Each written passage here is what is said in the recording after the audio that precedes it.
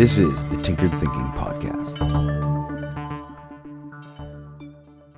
Episode 591, Emotional Regulation, Part 1, Blunt Tools.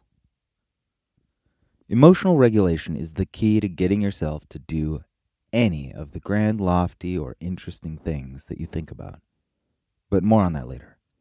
In the meantime, this is not an introduction, but just a few quick and dirty tricks that allow you to poke your own brain in the right spot with the right screwdriver in order to get things moving. This is not a full toolkit, but the sort of nail and hammer and saw that you give someone in shop class who wants to make a box. We aren't building Noah's Ark here, at least not yet. We often don't feel like doing things that we know we should do. This insanely frustrating little paradox is at the heart of emotional regulation. And in order to move this boulder of an issue, some blunt tactics can do wonders. Think of this situation when you're feeling low energy and down in the dumps. Then someone comes into the room all excited and wants to put loud music on and celebrate. And the reaction of your whole being is, I can't deal with this right now. This is the sort of blunt rudeness that often pays to apply to oneself. Feeling down? Listen to your favorite upbeat music on full blast and see if you don't start feeling better. Doing this in public or with roommates or family members around can be unproductively painful. But as an experiment in solitude, it can be a revelation to think back on the state of one's mind 15 minutes or half an hour in the past and realize that things feel better. If this happens, it's called a state change. And we can push them to happen by manipulating external influences. Think of a massage and how it's pretty difficult to feel miserable after a good one.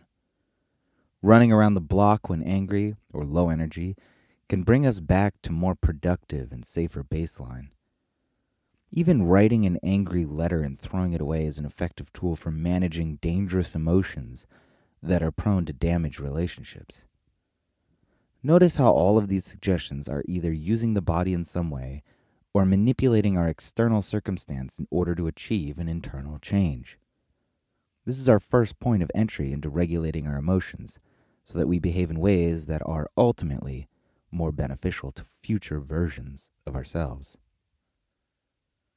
As we gain proficiency and understanding, our abilities move from the external to the internal, where it's possible to regulate emotions directly using our thoughts. But for those who can look at their past, whether near or long-term, and see a trend of emotion-fueled mistakes, the sort of blunt tools described here can be an invaluable first step. This is the Tinkered Thinking Podcast.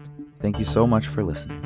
If you find the Tinkered Thinking Podcast valuable, there are many ways you can support it.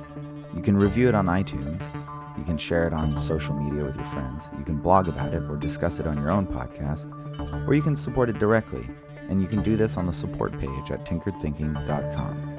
Both one-time support and monthly subscription support options are available. Thank you for your support of the show. It's listeners like you that make all of this possible. Any feedback or questions are always welcome, so feel free to reach out. And until tomorrow, remember to be careful about the context.